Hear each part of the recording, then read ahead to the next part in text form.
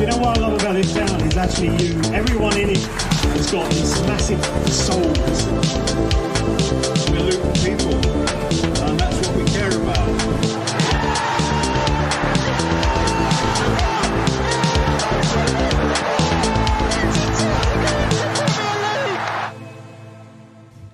Hello everyone, welcome along to another episode of the Luton Town Supporters Trust podcast. I'm Kev, your host as always, and I've got regular person James Cunliffe, the Lutonian journalist, alongside me. We've promised you some special episodes of this podcast over the course of this season, and we thought we'll kick it off with a bang because we are joined by the Luton Town Football Club chairman, David Wilkinson. Wilco, thanks very much for being a guest on the podcast. Thank you. Before we talk about all things 2020, club and everything else, you've been a fan of this club for a long time. Just tell everyone that's listening sort of your experiences as a fan through many decades of being a Luton fan. Wow. Okay. I was, my first game was 1958, West Ham, September 58, West Ham at home, strangely enough, after the other day. We won 4-1, which we didn't the other day.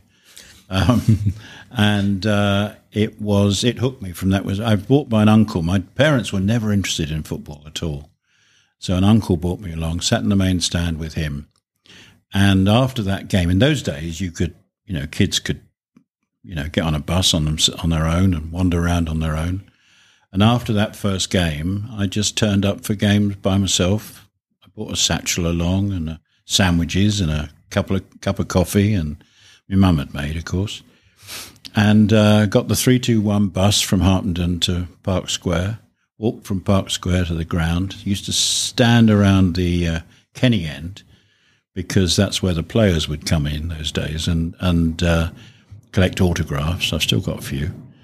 And that was my beginning at the club, and in that first couple of years, of course, we were after that game against West Ham, which we won, we were third, I think it is. Roger Wash would have put me right, but I think we were third in the old First Division. It didn't stay that way, but it was 4 games in. And then, of course, we were in the cup final that year, which we lost. And from there on in, the next 10 years was downhill. We had some great times. We had some great players. We had some history. I think it was the early 60s when I was at the Man City Cup game when Dennis Law scored 7 goals. And I played truant to go to the replay on a Wednesday afternoon and got beaten when I went back to school the next day, which used to happen in those days. But it was worth it. All sorts of experiences in the 60s. And, of course, towards the end, and some of my favourite players were in the 60s when Graham French, John O'Rourke, who was, I don't know why, but I think he's got our goals per game record. I don't know if he still holds it or not, but I think he does. He was a superb player to watch. He was a Kevin Phillips type striker. Really good. Best heading goal I've ever seen. He went up on the edge of the area, and literally it was like a bullet in a I can't describe it really, in a straight line from his head to the top of the net, from the edge of the area, just like a rocket. It was extraordinary, and I still remember it this day. I still remember Graham French's goal against Mansfield, but I think the whole world saw that. But there were only about 6,000 there at the time. And then, because it goes through, and then we started towards the end of the 60s, we got a good team together, and we got promotion, and then we had people like Malcolm MacDonald in the early 70s, who was great to watch, and we had, the players that sort of endless. And really it just follows on. And when my kids came, of course, I wasn't allowed to go quite so often, as happens to people, I think. So I missed quite a bit of the sort of late 70s, early 80s. And then I sort of got back into it again towards the end of the 80s. And it went on from there. And, of course, there's too many things to remember, in a way. I moved when I was married, and the kids were young. I wasn't living in the area. I moved down to Sussex for a while when I was working in the city. When I came back home, which was the late 90s, I sort of re-established connection again. And that's when I bumped into John Mitchell at the garage in Harpenden, because I think he lived in Harpenden then. And he persuaded me to join this thing. I think they called it the club or something like that, which was just spending a whole load of money to be in the old boardroom, the big one that was knocked down. And I think I paid £8,000 plus VAT to join this club of his. And it did get us in the boardroom and got you to meet people at the time. And I found out afterwards that I was the only person who'd paid money for this invitation. But anyway, the only reason for that part of the story was it got me to know a bit about what they were doing then. John Mitchell and Sherry Newbury and David Pinkney. And they tried to get me to, I was lucky enough to have a bit of money then, and they tried to get me to invest with them, but I didn't really fancy that very much. Thank God for that. And but I did meet in the old boardroom. I met Andrew Archer, who I'm sure most people will know or have heard of, and it was Arch that introduced me to Gary Sweet. And Gary was then looking at trying to find a way of buying the club, either buying it directly off of Pinkney, which he did offer, or basically doing what we eventually did. And he came to me with a few others with the business plan type of thing, which was the aim was to get back ownership. We were then in the League Two, I think, weren't we? And get back from League Two to the Championship, and get a new stadium built. And of course, it went from there. And a few of us, myself, Bob Curzon, Mick Pattinson, all put a bit of money in to start the ball rolling, and bought into the club. I can't remember what the money was then, but we agreed to invest. And without knowing that we'd got a 30-point, 40-point deduction. And we tried, after we'd found that out, we tried to get the price down, but it was refused. So that was the beginning of it. Then Paul Ballantyne joined us, and Mike Herrick joined us a bit later, and it moved from there. So that was how it all started. And it started because we were all fans of the club, hated the way things were going. Because Gary was involved because he'd been fighting John Gurney. John Gurney, that's right.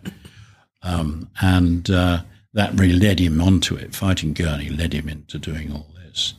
And the plan was sold to us. That boardroom must be quite famous, because I was in that boardroom the night that we got rid of John Gurney with Gary Sweet, funnily enough. And that boardroom would have been able to tell a few stories, I'm sure. That's why they knocked it down, probably. Absolutely right, yeah. So when Gary and everyone else, and they come to you, did you ever envisage a situation whereby you would be part owner of our football club and the responsibility that comes with it, really, even more so at that time, because we really were on our knees. I hate to kind of use the term ready to be put out of business, but in all intents and purposes, we were being left to be put out of business. That's a huge responsibility to carry, even as a town fan, and I know how much the club means to you, and everyone does, obviously, but it's still a big responsibility. I don't know whether you think about that. What do you think? You think about, I think you imagine. I think Gary sold us the story, and the story was, it was sold before we got points deductions, but it was credible, and we never deserved to get relegated. And I think we believed we'd get back before we did. And of course, we didn't know we were going to have the money we ended up having, because when people like Paul Ballantyne came in, it was an extra boost, financial boost for us. Because I suppose if you look back, the Championship, we were in it 5 years, probably cost us $2 million a year losses to sustain it. And that gets pretty tough. And then when you lose players, academy players that you're working through get lost because, just because you haven't got the money to sort of keep them. And you've got no restrictions from anywhere and no money for the academy. So all of that was very tough. But I don't know whether we all felt as fans. It's like we were lucky enough, all of us, to have a bit of money to put in. And I remember, I think it was James Caan, it's not James Caan, but Caan from Dragon's Den came one time to do a little documentary thing. And he was interviewing Bob Curzon in the director's box on camera. And he said, looking at why people would invest in a football club. And he said to Bob, what do you expect? Do you expect to make some money out of this? And Bob said, no. He said, no, I wrote it off from the moment I put it in. And after he'd said it, he went, oh, Dave, what have I done? He said, Lynn, that's his wife, Lynn will be watching this. But anyway, I think we all felt the same. We were supporters. We had a bit of money. We put it in. We probably expected to lose it. But you hope always that someone else will come along and keep it going. And we believed the story because we loved the club. And we shouldn't have been where we were. So there was a good chance we could revive ourselves. And with the support you get, because the supporters stuck with us, didn't they, through the whole time, which we were anyway. So I don't think we think any differently to they do, which is, again, why you guys were trying to protect what you've got, what we've got in terms of, the club and the future. So, no, I don't know whether I felt the responsibility. You just get on with it, and it worked. It's worked in some ways better than we ever thought it would work. Yeah, it's all gone very well up to this point, hasn't it? It is extraordinary, really. But I mean, when you think back to it, when you first came in at the start, I mean, sort of how close was the club to being out of business? When we were involved, I don't think when we were involved, I've never felt it ever was, because before we got involved, that's what I meant. Sorry, it was out of business. It was in administration. They'd messed around. I mean, they were told what was going to happen. They didn't realise that administration doesn't mean the same in a football club as it does, in the real world, and that the revenue and the football league, you have to pay 100%. They didn't realise that, so that really messed up their brains. But it was out of business. If it wasn't for us coming in with what we did, it would have been out of business. It might have come back in another form like Bury has, or some of those things at some stage, but who knows? I mean, it may not have done. Yeah. I mean, Gary's obviously a very persuasive fellow. I know that. Anyone who's dealt with him knows that. And I remember him saying when we got relegated to the conference, we'll get this club back in the Championship, and everyone was like, what's this bloke been drinking, etc., etc. But obviously those of us who know him know that he was serious and he had a plan. But did that plan ever involve being in the Premier League 15 years later? No. Stadium first, as you know. It was supposed to be Stadium and Championship by 2020, which is why we called ourselves 2020. And it might have always got there if it hadn't been for Brexit and COVID, because the whole stadium plans changed because of that. If we'd been able to do retail and the original plans at Junction 10, if we'd been able to do those, we would have had enough money to build the stadium 2 years ago, I suppose. So it's had a huge impact, and thank goodness. I mean, it's fortune. It favours the brave, I suppose. But fortune means the Premier League helps us to do the same thing. It's not quite as much as I don't think as we would have made out of Junction 10, but it's not far off. No. So you are chairman of the football club. You're now chairman in the Premier League.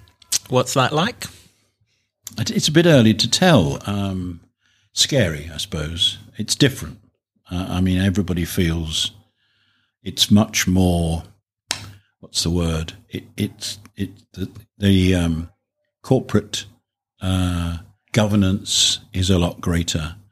The attention to all sorts of things which are sort of washed aside a bit in lower leagues make it. I think the comment that was made to me when literally the first comment I had after the penalty was missed was from Cliff Crown at Brentford, who said, "David, one piece of advice: staff up. You're going to need them." And I think that's one thing. You do need the staff. You do need it's a different league, way different.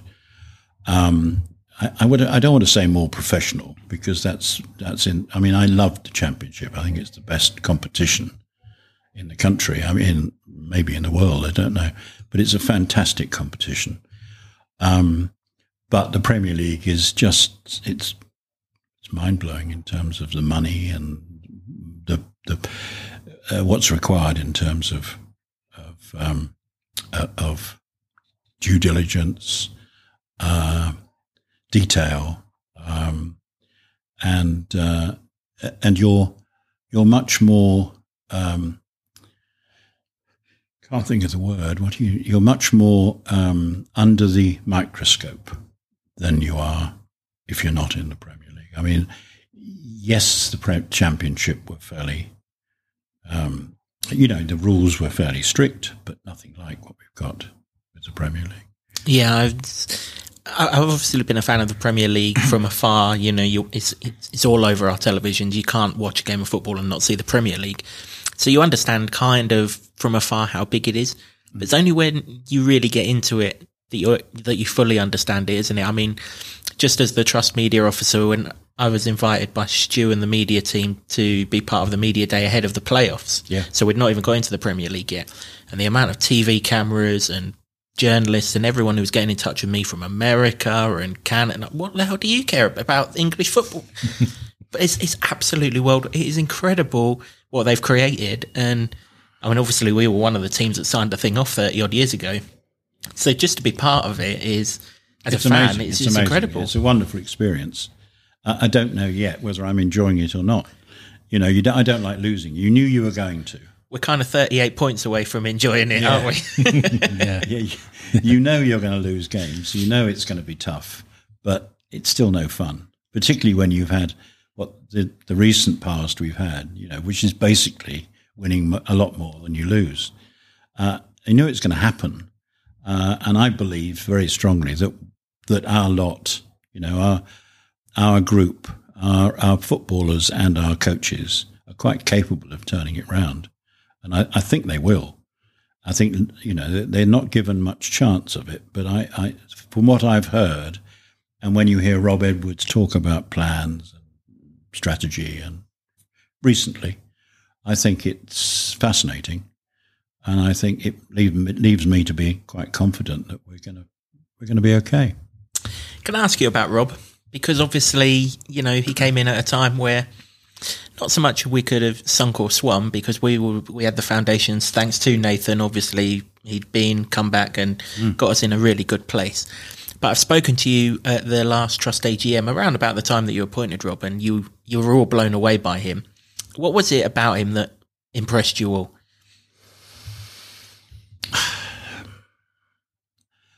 His whole approach, really. He was very credible, believable. He was very presentable.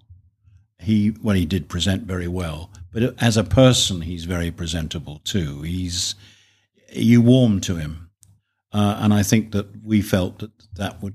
He's a different character to Nathan. Nathan was very much, hand on heart, a passion, but very much Nathan. whereas Rob, we felt, was much more us, team rather than just him. And his, as I say, his presentation he made to us was second to none. It was fabulous and persuasive about the changes he was going to make. And I suspect that's changed again, but the changes he was going to make to where we were at the time and the way we played, and what he wanted. And he knew it. He knew what he wanted, and he knew how he was going to do it. And we just warmed to him. Because there is, sorry, James. I mean, I saw his name on the short list of managers and I thought, he's a really good manager from what he's done at Forest Green, but surely they'll never go for him because of where he's just come from. Exactly what I was going to say, yeah. But that was the first question. What about Watford? But, he wasn't there long enough to worry about it, really, that's what he said, yeah. I mean, we are running out of managers that we can appoint that haven't been appointed for 5 minutes down the road, haven't we? That's true. I mean, obviously, he was brought in to take us to the Premier League. He wasn't brought in just to stagnate in the Championship. But to do it so quickly is just remarkable of him, really, because, yes, we were in a good place in the Championship, but I think we can all agree that the longer that season went on, the better we got because of him as a person and the way he managed his players and the style that he adopted over the second half of the season. There was times where we were drawing, he would bring a substitute on to go and win the game, and we'd win the game. Norwich at home being one such point. We'd go away from home to games where, as fans, we go in and we're kind of, well, we'll take a point here today. That's not a bad result. But no, Rob goes and Sheffield United being one, he goes and wins the game. And that's why fans have rallied around him and pretty much why we're in the Premier League. Yes. I mean, I think the thing that I've noticed, and I don't go down very often and watch, but when I've seen him coaching, one thing that's different is that he is a one-on-one person. He talks to his players individually, and so I think they all know that he cares about them, and then I think he fits people in to the right. It's square pegs into square holes, or round pegs, and I think he does that more. Whereas I think occasionally Nathan used to sort of fill gaps with people that didn't necessarily the right people to fill in the gaps. But it's, and you mustn't forget, Rob, I forgot what I was going to say now, that the coaches, Richie and Trolls, are tremendous as well. I mean, Richie's got a fantastic reputation of coaching from England level and everything. And they are, and now, of course, you've got Macca and others coming into the setup. Which I think, just adds to the whole thing. I mean, it's just, in fact, I think there's as much staff now. When you go to an away game, I think there's as many staff as there are players, which shows that's the difference from when we started. You might have had a manager and an assistant, and and of course Simon was always there. But other than that, you wouldn't have many people around at all. Now it's massive, and it's great. It's great. And another big change in the time that you guys have been in control of the club is the training ground down at the Brace. We've moved from Ely Way to an unbelievable facility down at the Brace. I must admit, I've not been down there since COVID because... You haven't? No, because obviously so you've not seen the gym then? I haven't. I've been told about it and I've seen all the videos and everything else, and I'm looking forward to coming down when I can get a player podcast done and everything. But... even when I saw it last, it was a fantastic facility, and it's only improved since then. So the quality of the pitches now is absolutely extraordinary. And I don't know whether you know this, I'm sure you do, but we had a standby pitch just in case the pitch at the Kenny wouldn't recover, which is a Deso pitch. It's half plastic. And we've put that down the training ground, and I think they played on it yesterday for the first time, and it may have been today, I don't know, but it's tremendous down there. The gym is extraordinary. I think we were told it was one of the biggest in football. I have to say, gyms aren't really looking at me, gyms aren't really mine. I look through the window when I go down there. It's about as close as I'll get as well. Who's Jim? What's his role? That kind of thing. But it's played a massive part in our rise, though, hasn't it? Both in recruiting players. I've spoken to a lot of players on our journey that probably wouldn't have come to Luton if we'd stayed at Ely Way, with no disrespect to Ely Way or anything. Players want the best facilities, and you guys are invested in exactly that. Yep. Yeah. And continue. I think that we're still trying to expand. If there's a problem, it's that it's not big enough, because there's no room there for the academy. And so we're going to have to try and expand, and there are plans. We were trying, and we've been trying for a couple of years now to get a dome and to move up from academy from 3 to 2, which I think we've applied again. So we should be close to it. I used to take my daughter to a school at the back there, because I live around the back there, so I can sometimes walk around, and I'm never around for training, but I can see the pictures. But I've never seen anybody on that patch of land where you wanted to put the dome, even though the council said, yeah, we might need that. I know, and the pitch is in a dreadful condition too, aren't they? Yeah. But no, there were various things that locked it up, mostly politics. But I think it's opening up now. In fact, it may be us that's delaying now rather than them. Is it still that? Because we've had a lot of work to do. Yeah, well, yeah, exactly. We, I mean, they. But, Well, you mentioned... it's still we hope. Yeah. You mentioned expansion. Let's talk about our beautiful home, which has been expanded in the last few weeks. First of all, a shout out to everyone involved in getting a whole stand built in 13 weeks. It's just an incredible achievement from everyone involved. It's amazing, absolutely amazing. And everybody who's done it needs a huge, huge thanks. It can't be something that's ever happened before. It's hard because you're sort of, you see it when it starts, you see it when it finishes. You don't really see quite often. I mean, Gary did, but those that aren't there every day don't see the amount of work that's gone into it. It's phenomenal. If you get round and underneath and everything, and look at the TV studio and everything, it's extraordinary, the work.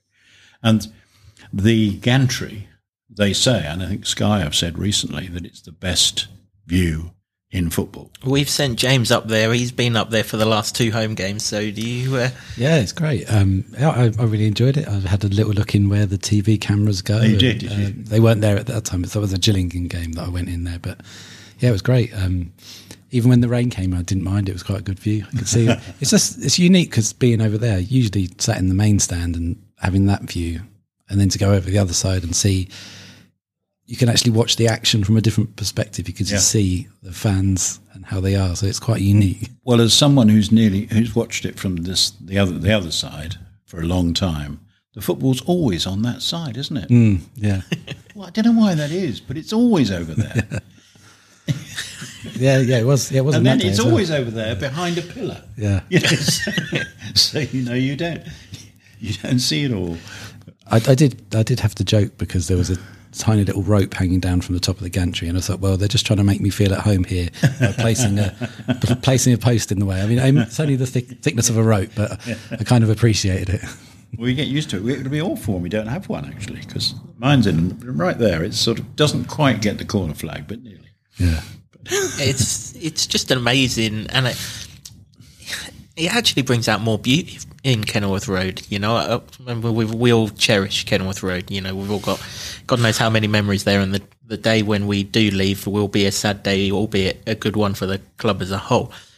But actually, when I went to the Gillingham game, which wasn't the first time I'd seen the stand secretly, we have our trust meetings at the club every other month, and I kind of had a sneak peek out of one of the windows just to see what it was like.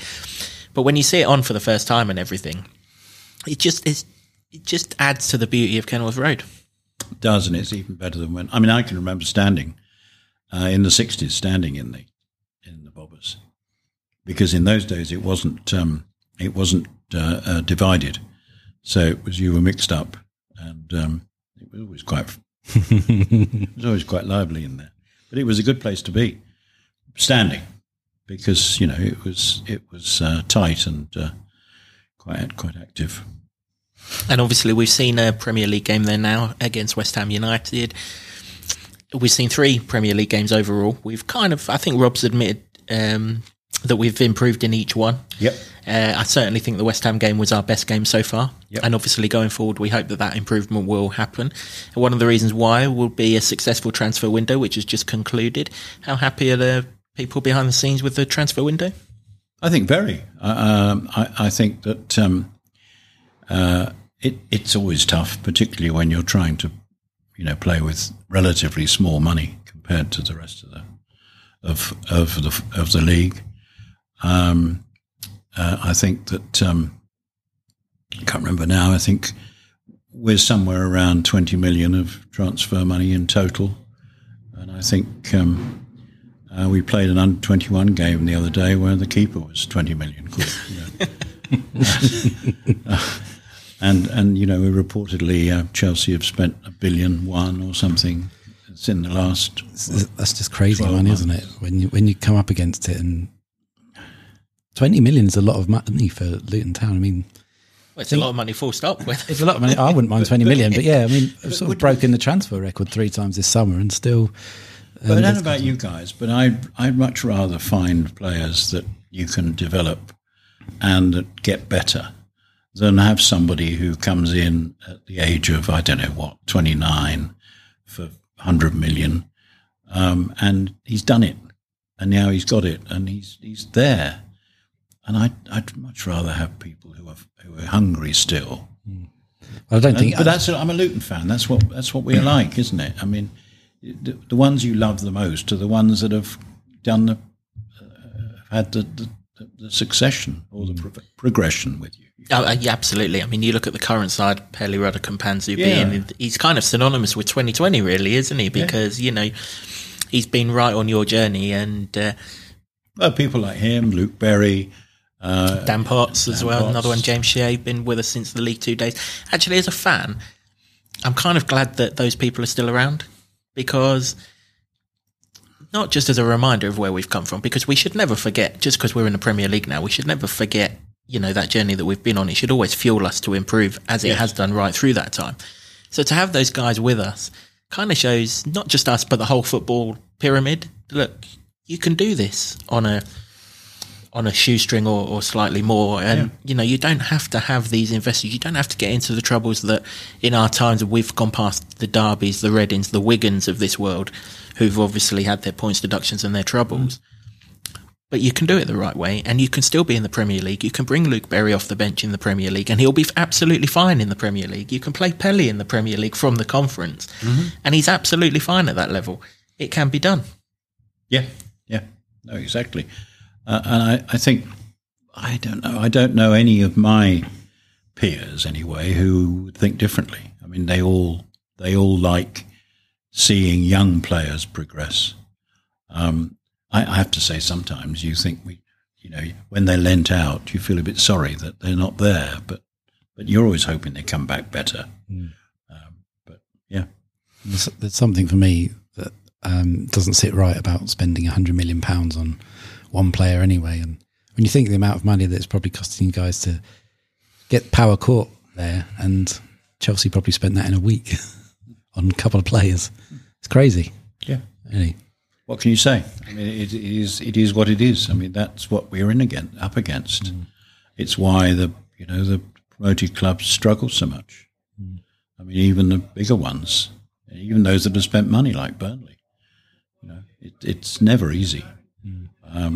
And it's a bigger challenge when you're fighting like we are. We're good underdogs, aren't we? We always have been good underdogs. Even last year. No, Luton aren't good. Yeah, what was it? How many was it? Teams like Luton. Was it 5 managers? God, we shouldn't be losing to teams like Luton. I mean, Hull sacked their manager before we even arrived, didn't they? I mean, that was quite novel, that one. I think it suits us better being like that. I can't imagine us being different. Can you imagine us having that sort of money to spend? And if we did, what would happen? I just don't know. I don't think I'd like it. But you do see, I mean, they've got more money anyway, but the likes of Newcastle, when they got taken over by effectively a country, and suddenly all the criticism about those owners and where they've come from and some of the things they do outside of football, didn't mean anything because they suddenly had all this money and now they find themselves They won in the a game or two, yeah. the Champions League. Yeah. And how quickly it changes. I hope it never gets to that point. No, I hope so too. But who knows what the future holds? I mean, we obviously love the way that we do things as a club. We love the way that 2020 run the club and everything else. But now we're in the Premier League, there's a lot of scrutiny on us, and there's an awful lot of, for the want of a better phrase, bollocks spoken. And, fair bits of criticism have come our way about the way we do things. Do you guys... Like what sort of things? Sort of, because we don't spend £50 million on a player, not from Luton fans, from the supposed bigger fans of bigger clubs and things like that, who don't understand Luton. You've got to come to the Premier League. We give you 100 million. You've got to spend it on your players and you've got to make an effort. And if you don't, people like Garth Crooks are going to say they can't take you seriously. Do you guys kind of take any notice of that? Do you think it's disrespectful, that comment in particular that he said? Totally. I mean, we deserve to be where we are. Absolutely. We ended up third in the Championship. Whatever you think about playoffs, we ended up third. And we've climbed the leagues from our own good work. I mean, and the players that we've had over the years have got us there, and we deserve to be there. The fact that we're not Man City or Newcastle or whoever else it is irrelevant. One day we might be. It's a cyclical business, isn't it? I mean, we can remember the days when Huddersfield were a top team in the top of the first division, or I don't know, Blackpool or whoever. And so it's possible. But we've got to stick to our philosophy and our roots. And that's the thing that we mustn't change. We mustn't ever be, chasing the dream, which is not us, And I think, there are lots of things that can happen. We can get much more involved with our community than we are. And I think that'll happen, is happening, and I think it'll happen more. But I think it's the most important thing, is to get involved with your own people, not trying to attract outsiders too much. I think the dream has been chased in the right way, though, hasn't it? Because, yes, it has. Like you say, Gary sold you the vision of getting out of the conference, getting to the Championship. He did that a year earlier than you expected to, so achieved the dream there. And then, the dream of that Championship final and what happened there must have been out of this world. It was for the fans, but what about for you guys? Well, of course it was. I mean, it was unbelievable. And it was terrifying. It was an awful. I hated every minute of the game until the penalty was missed. I've never been so, I don't know what, scared. But of course, it was the best thing that's ever happened to us. But it still, in some ways, hasn't sunk in. I don't know whether you find the same, but for me, it hasn't. You still, you go along to. I have never been to Brighton before, but I thought it was a nice enough place, but nothing special. A bit soulless. Oh, very much soulless. Yeah, absolutely. We'd been to Chelsea before, and it was okay, but we've been to Sunderland, and we've been to Wembley a few times in our history. So so far, nothing's really. We haven't won anything yet. Maybe that's part of the reason, but it still hasn't sunk in. And I think perhaps, I don't know what it is, first win, I don't know what it'll be. But, it's a wonderful place to be, but I don't feel it yet. There's been a bit of a stop-start season. Well, that's horrible, isn't it? Isn't that horrible? The postponed games, international breaks, which... No. I can't break is terrible. Yeah, it's... I'm glad that all the players are playing for their countries and they're going off and doing that. Yeah. But for fans, it's just a dead 2 weeks. And you can't, there's not much else to watch either. No, I mean, I watched Chio playing for Ireland against France. Yeah. And I thought, well, I want to get involved in this because he's our player. Yeah. And, you want him to do well and everything else. But then you're like, international football, apart from in a tournament, it's not brilliant. It's not England. Yeah, I hope he does well, but is there something else on the other side? No, well, there isn't. Well, I'll keep on watching it then. But if there was, and it's like, I think James is right. I mean, we're coming up to 5-6 weeks after the season actually started. In fact, it was 6 weeks ago this Saturday that you and I shared a beer in Germany. So 5 weeks since the season started. And we've played 3 games. Yeah, it's unheard of, really. Well, we would have played about 7. Yeah. Yeah, that's the thing. I keep on seeing all these League 1 and League 2 fixtures pop up on my live score thing, and I'm like, why are they playing friendlies in this? Oh, no, of course they're not playing. When we were in Germany, I got a notification on my phone because QPR were playing Watford that day, and I've got friends who are QPR fans, so obviously I wanted QPR to win that game. So I was keeping an eye on they had their score on there flashing up. And initially I thought, why are they playing a friendly 7 days before they're going to play each other in the league? Because we would normally have started the league on that day, wouldn't we?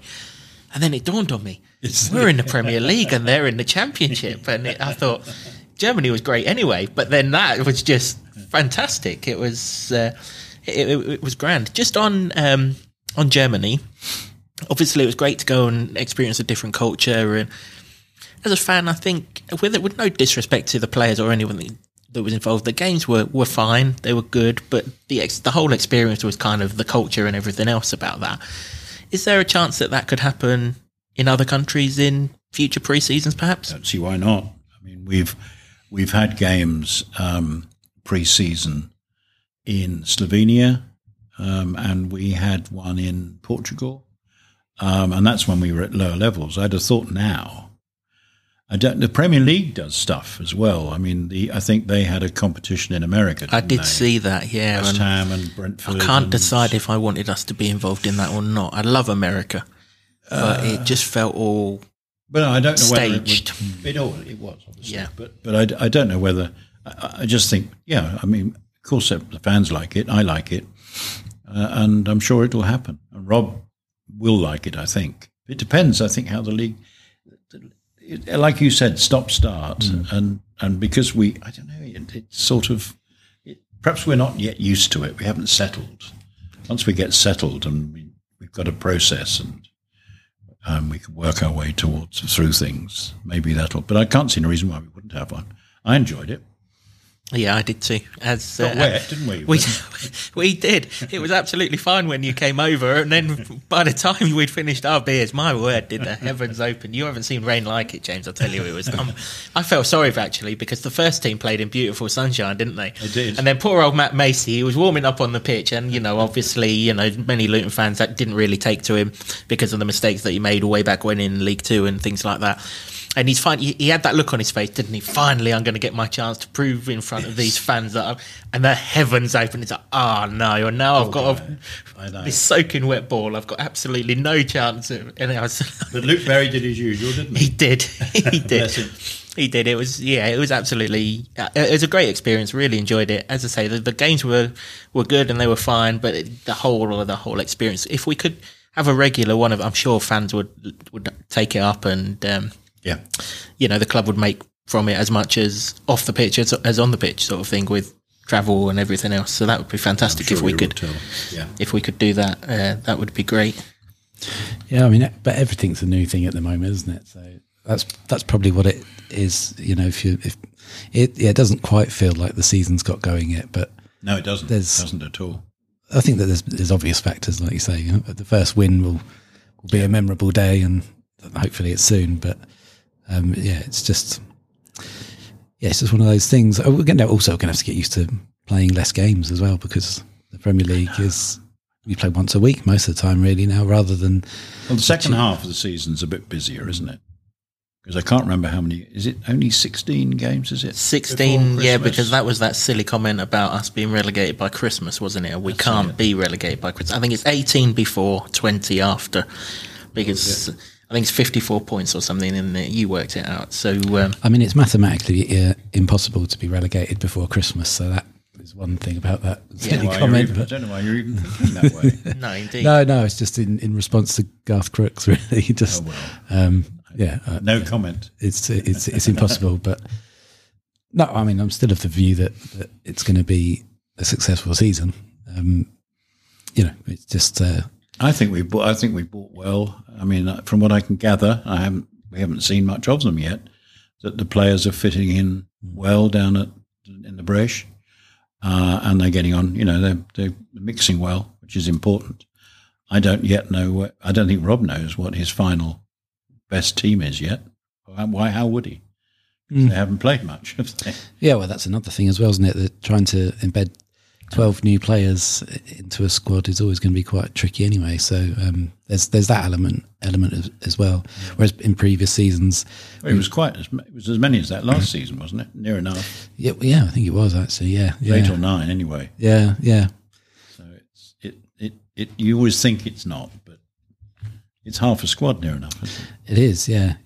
I guess it's because we've got this through line of players that have come up from either the Conference or League Two, and they're still there. I know we've just seen Glenn Ray leave, which we were all a little bit gutted about because he was one of these great characters and such an influential player in those 3 seasons in those 3 different divisions as well. And more recently, Alan Campbell, of course, which is, But I mean, that is going to happen, isn't it? It's football. So there's no room for sentimentality and it is a different game in the Premier League, isn't it? I mean, that's one thing you do notice, don't you?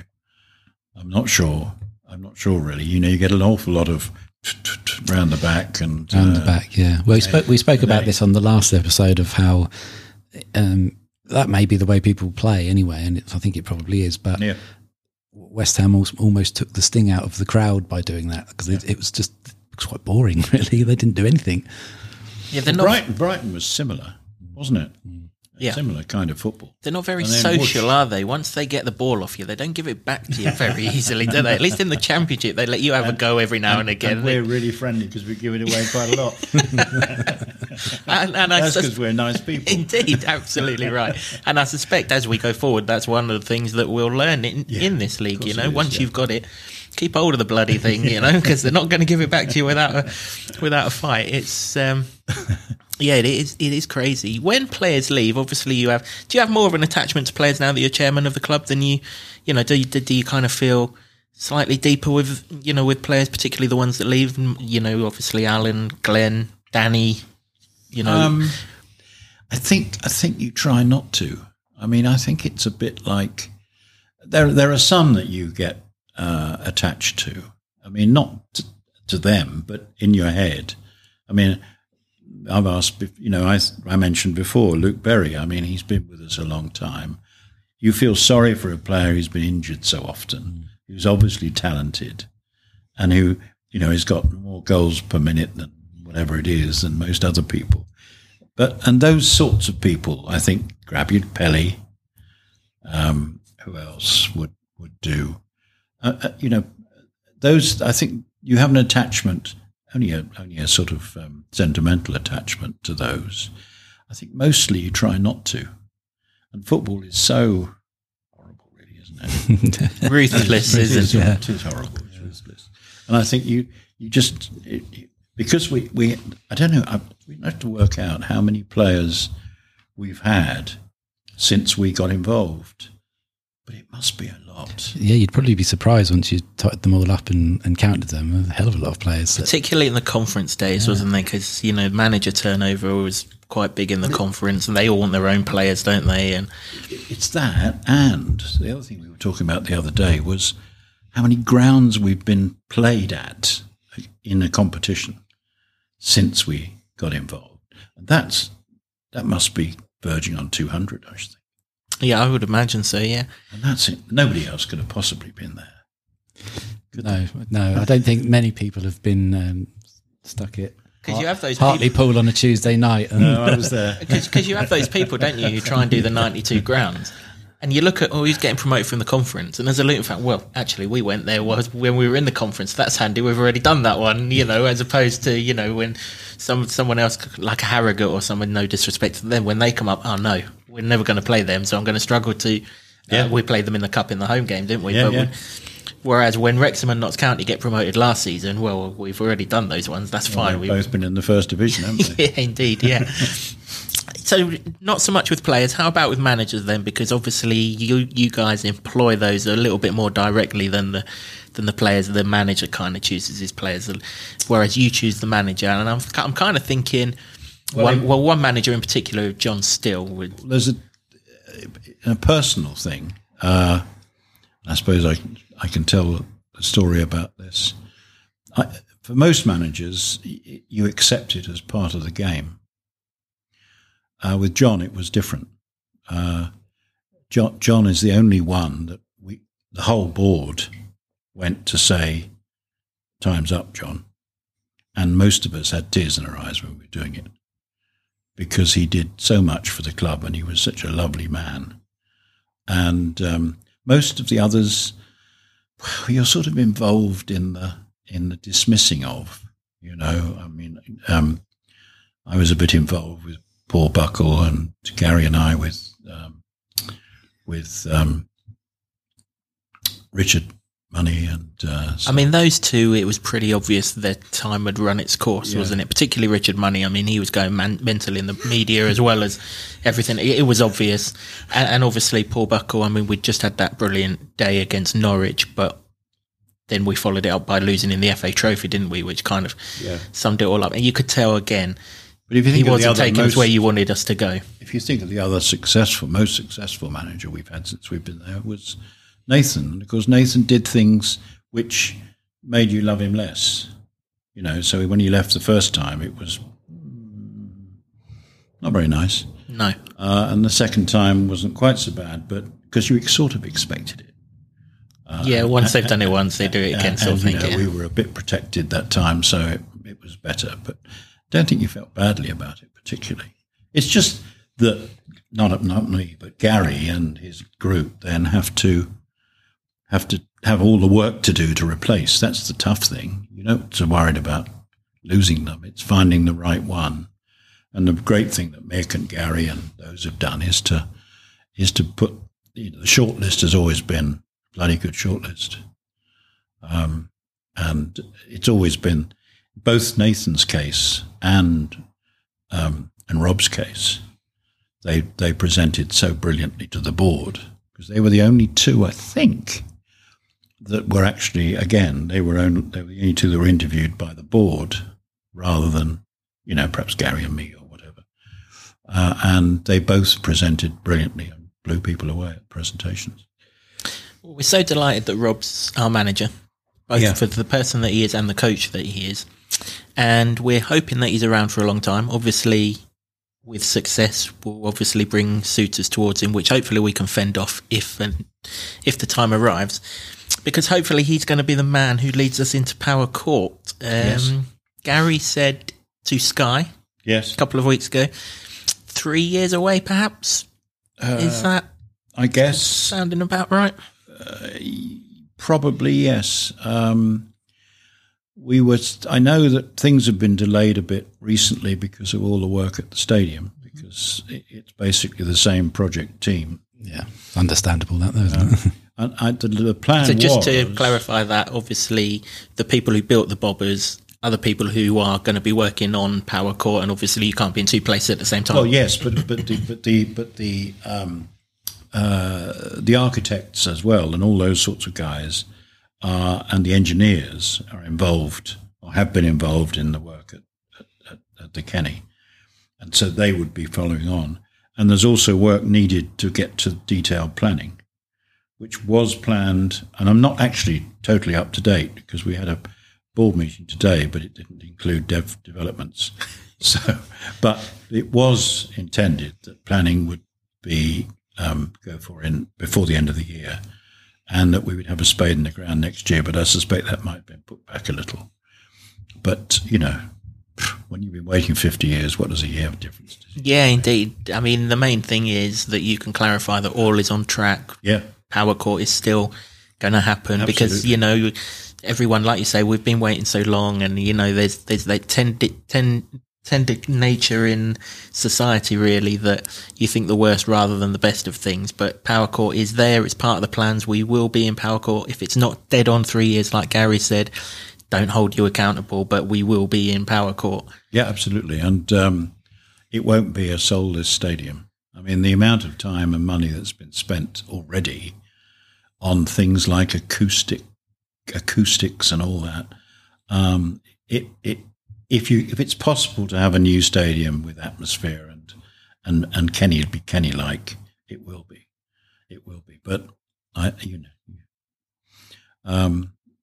I've been going to Kenilworth Road since 1958, so 65 years, and I just hope that we did get it done in that time, because I'd like to see it, but I shall miss the Kenny terribly. We all will. It's going to be a very sad day when it actually happens. It's home, really. It's second home. Well, yeah, exactly. So many great memories there, and particularly in the last decade as well for us. I won't miss the photos of the Oak Road stand on social media, I must admit. But the rest of the Kenny, absolutely. I don't even mind that. It's part of us, isn't it? It is. You're quite right. I love it because they dislike it so much. Yeah. But it's like, again, when people say about players, how much character is so important. When you're thinking back at players you've liked in time, they're not necessarily the best footballers, but the ones you've noticed most. It still applies a bit. There's still a lot of players that are they're good, but dull. Mm. Yeah. Yeah. I think it's the character aspect where, particularly when talking about the ground, is what everybody loves about Kenilworth Road, but obviously they're thinking about how's that going to transfer to Power Court. Are there some things that have impressed you about the little things, that are extra added touches that will try and make it a home? Well, it's everything from how close to the pitch can we be, how steep can the rake be in the stands, what can we do about sort of closing things in which will make it feel tighter, where will people stand, where will anything that is a little bit quirky that you can fit into it without it costing a ridiculous amount of money. Mm. And, of course, acoustics, like I said. I noticed, I don't know whether you did, but and I couldn't understand it, really. When you go to Sheffield United, the away end has, like, curtains underneath the roof, which deadens the sound. I remember we were sitting in the director's box. I said, "We're very quiet today." And it was because these curtains up. Now, that's ridiculous, isn't it? What you want is the opposite, because you create an atmosphere by the away fans, really, don't you? Mm. The best atmospheres we have at the Kenny are when the away fans are noisy and so I couldn't understand that. But so acoustics are really important. Mm. I think it started snowing that day, so I'm kind of glad there were them curtains above us, because it's cold enough as it was without the snow coming in. That is for sure. That's one thing that hopefully Power Court will have roofs that go right the way to the front, because we've already been to 2 grounds where the roofs only go to about 5 or 6 rows from the front, and if you're one of those, particularly at Chelsea, because enough bomb it down before that game as well. It was absolutely it was ridiculous. I wouldn't mind if a few quid was spent on recreating them having away fans having to walk through somebody's garden, so they continue to hate it. Just put some washing up or something like that, or employ an actor to just like. Well, I think that the plan at the moment, I've last seen. The river's going to be there, and I think we're going to bring the river out, or you'll be able to see. Not that the river's huge, but it's something. Little things, little quirky things to add to it. But there's still time. Let's finish this podcast off then, Walker, with a couple of questions for you. First of all, 15 years or so that 2020 have been in control of our club. Obviously, that penalty at Wembley was a particular highlight. But what other sort of special memories can you sort of share with us from the inside of 2020 in that time? You mean games-wise? Literally anything that kind of warmed your heart from that sort of 15 years. JPT, without doubt. Because, it was everything, wasn't it? It was Mick. It was us. It was a great game. It was 42,000 or whatever it was. It was exactly what you said earlier about us being great underdogs as well. It was fantastic, for everything. And the fact we weren't allowed to defend it was a bit sad. That was one of my best ever, actually. Yeah, I agree. I rather liked it when Mick managed us at Sunderland. Because Mick is, Mick, it's his club really, even though but it's his second club, and his sister's got a box there and all sorts of stuff. But when he managed us to that game up there, after Nathan left, I think was a bit special. I was a bit worried that day because obviously Nathan had been so successful. And it was only our first season in League One. Yeah. It's a long way to go if it had all gone Pete Tong. And I didn't go up there thinking, oh no, we're going to lose now because Nathan's gone, because I still had belief in the same players. But you just didn't know, because Sunderland were a big side for that level as well. Yeah. But then before the game, because the players, they warm up at the other end to the away end at Sunderland, don't they, as that kind of intimidating thing. Then they all came over. I think Sheehan was captain at the time, marched them all over, clapped the Luton fans, and I thought, yeah, no, everything's fine. We're going to be fine from here on in. And it was just that weird feeling that where I went to Sunderland with all those doubts in my head, hadn't even seen a ball kicked.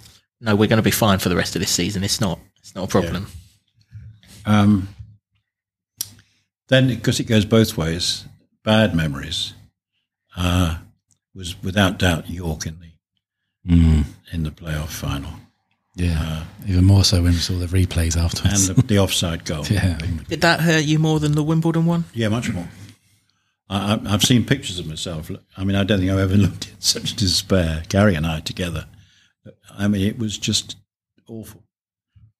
And then afterwards, we did realise at the time that it was offside, but afterwards you did realise how offside it was. Yeah.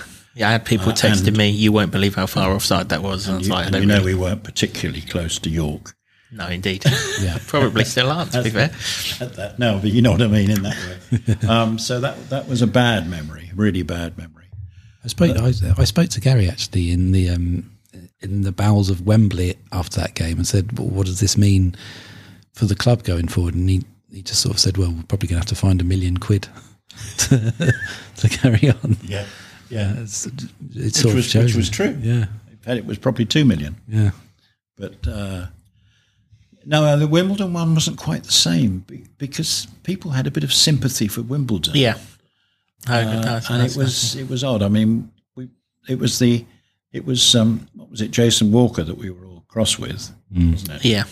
But no, I don't think it was as bad. And then, of course, the last year's playoff final was just something else, isn't it, really? Yeah. But in a way, both Sunderland games were fantastic, weren't they? Both times we've lost in the playoffs in the league, the Blackpool one and the Huddersfield one. Yeah. I kind of think they done us a favour because it gave us motivation from the season before. But actually, we started that following season in a much better place than we were in those playoff games. Obviously, James Collins came in after the Blackpool to get us promoted, and then obviously Carlton Morris came in after the Huddersfield one to get us promoted. So I'm not really religious or anything, and I don't necessarily think things happen for a reason, but maybe those two defeats did happen for a reason. Yeah, I suppose that's possible. It'd have been nice to have £100 million season earlier, wouldn't it? People always, we always obviously complained about being in the in the conference, but rather like you're saying there, in fact, it did us a huge amount of good. I mean, it took a while for the crowd to turn, didn't it? And John Still and who was it? Shees, wasn't it? Yeah, Ronnie Henry, wasn't it? Ronnie, it was Ronnie, of course. Started to turn, but those 5 years put our feet on the ground, and everybody then came to the same base, didn't they? And expectations were not so great, and everybody's pulled together since then, which I think is rather like you're saying about losses. I think it helps, particularly when you're underdogs. It helps you to have that little bit of extra oomph, which is from I suppose it's not failure, is it? I mean, in some ways, we enjoyed the conference because some lovely people down there, which is not too much true. Yeah, I imagine it's a little bit more cutthroat in the Premier League. The thing about, I can't say much about the Premier League because we've only had 2 games away, but in the Championship, it was you realise how different you are. You realise that you're a fan. They're your fans. You're a fan. And you're going into a boardroom in a club where probably the owner's not there, probably the chairman's not wanting to talk to you, and it's different, and it's slightly uncomfortable. Yeah, I don't think there's going to be many Premier League chairmen owners that are just going to rock up to a pub on an away game with the Luton with their own fans and just sort of stand there and have a drink and a chat. It's a nice touch that or buy me a beer in Germany like Wilco did before that second Bochum game. Absolutely. Well, I don't know. It's a different world, and you adapt to it, don't you? And you can't be too critical of it, because what it's going to do for the club and the town. I mean, it's great for us. Well, life-changing is what Gary said, really. Absolutely. And it is. We have to live with it and take the rough with the smooth. And just to finish off then, Wilco, obviously we're on the Luton Town Supporters Trust podcast. Just how important over the last 20 years have the Trust been, and how important will we be, hopefully, in the next 20 years and beyond? Well, obviously very. I mean, apart from now, it's obligatory, isn't it, to be close to your supporters groups, particularly in the Premier League, with the fan-led review and all those things. The connection's really important. But without you guys, I mean, it was really you guys that made it happen in the first place, wasn't it? Because Gary sort of helped put you all together, and you backed him, and he's made it happen with our support and help. And so it's one thing. It all goes together.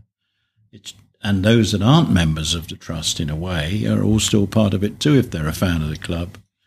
And I liked I think we were talking the other day about bringing in all the foreign supporters clubs, which I think are on your list, aren't they? And I couldn't believe there were so many of them.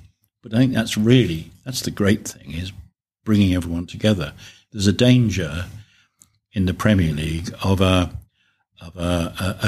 losing connection a bit if you're not careful, because you don't want to become a club that just sells tickets through a travel agent or whatever, and I think that connection is vital.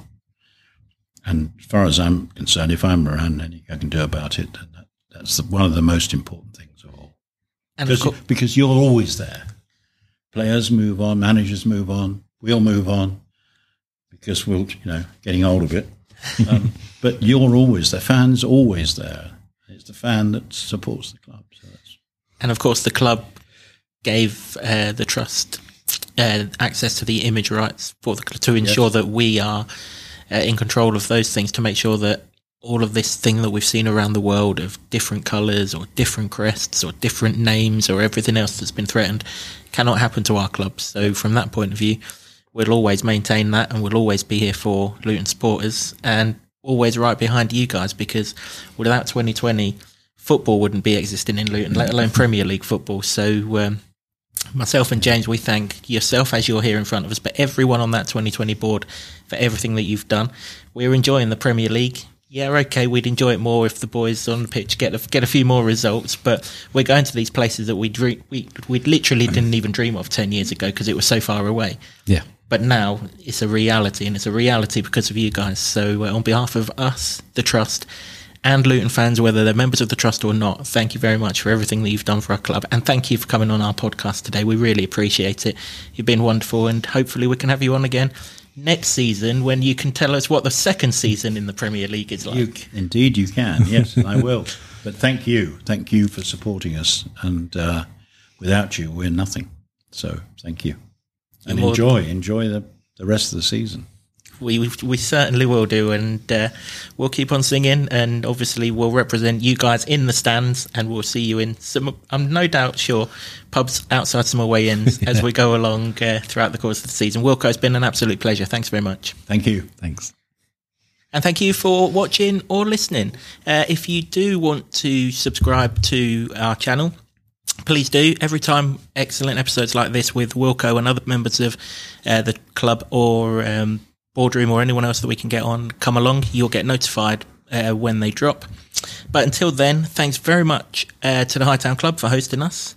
If you like our intro, thanks very much to Sean, Grant and the Wolfgang for providing us with that, and to Ed Smith Creative, who's done all of our imagery and everything else. Thanks to everyone, but most importantly, thanks to Wilco, thanks to James for being here, and thanks for you to watch and listen. And until next time, come on, you Hatters. Can you believe it? We are Premier League!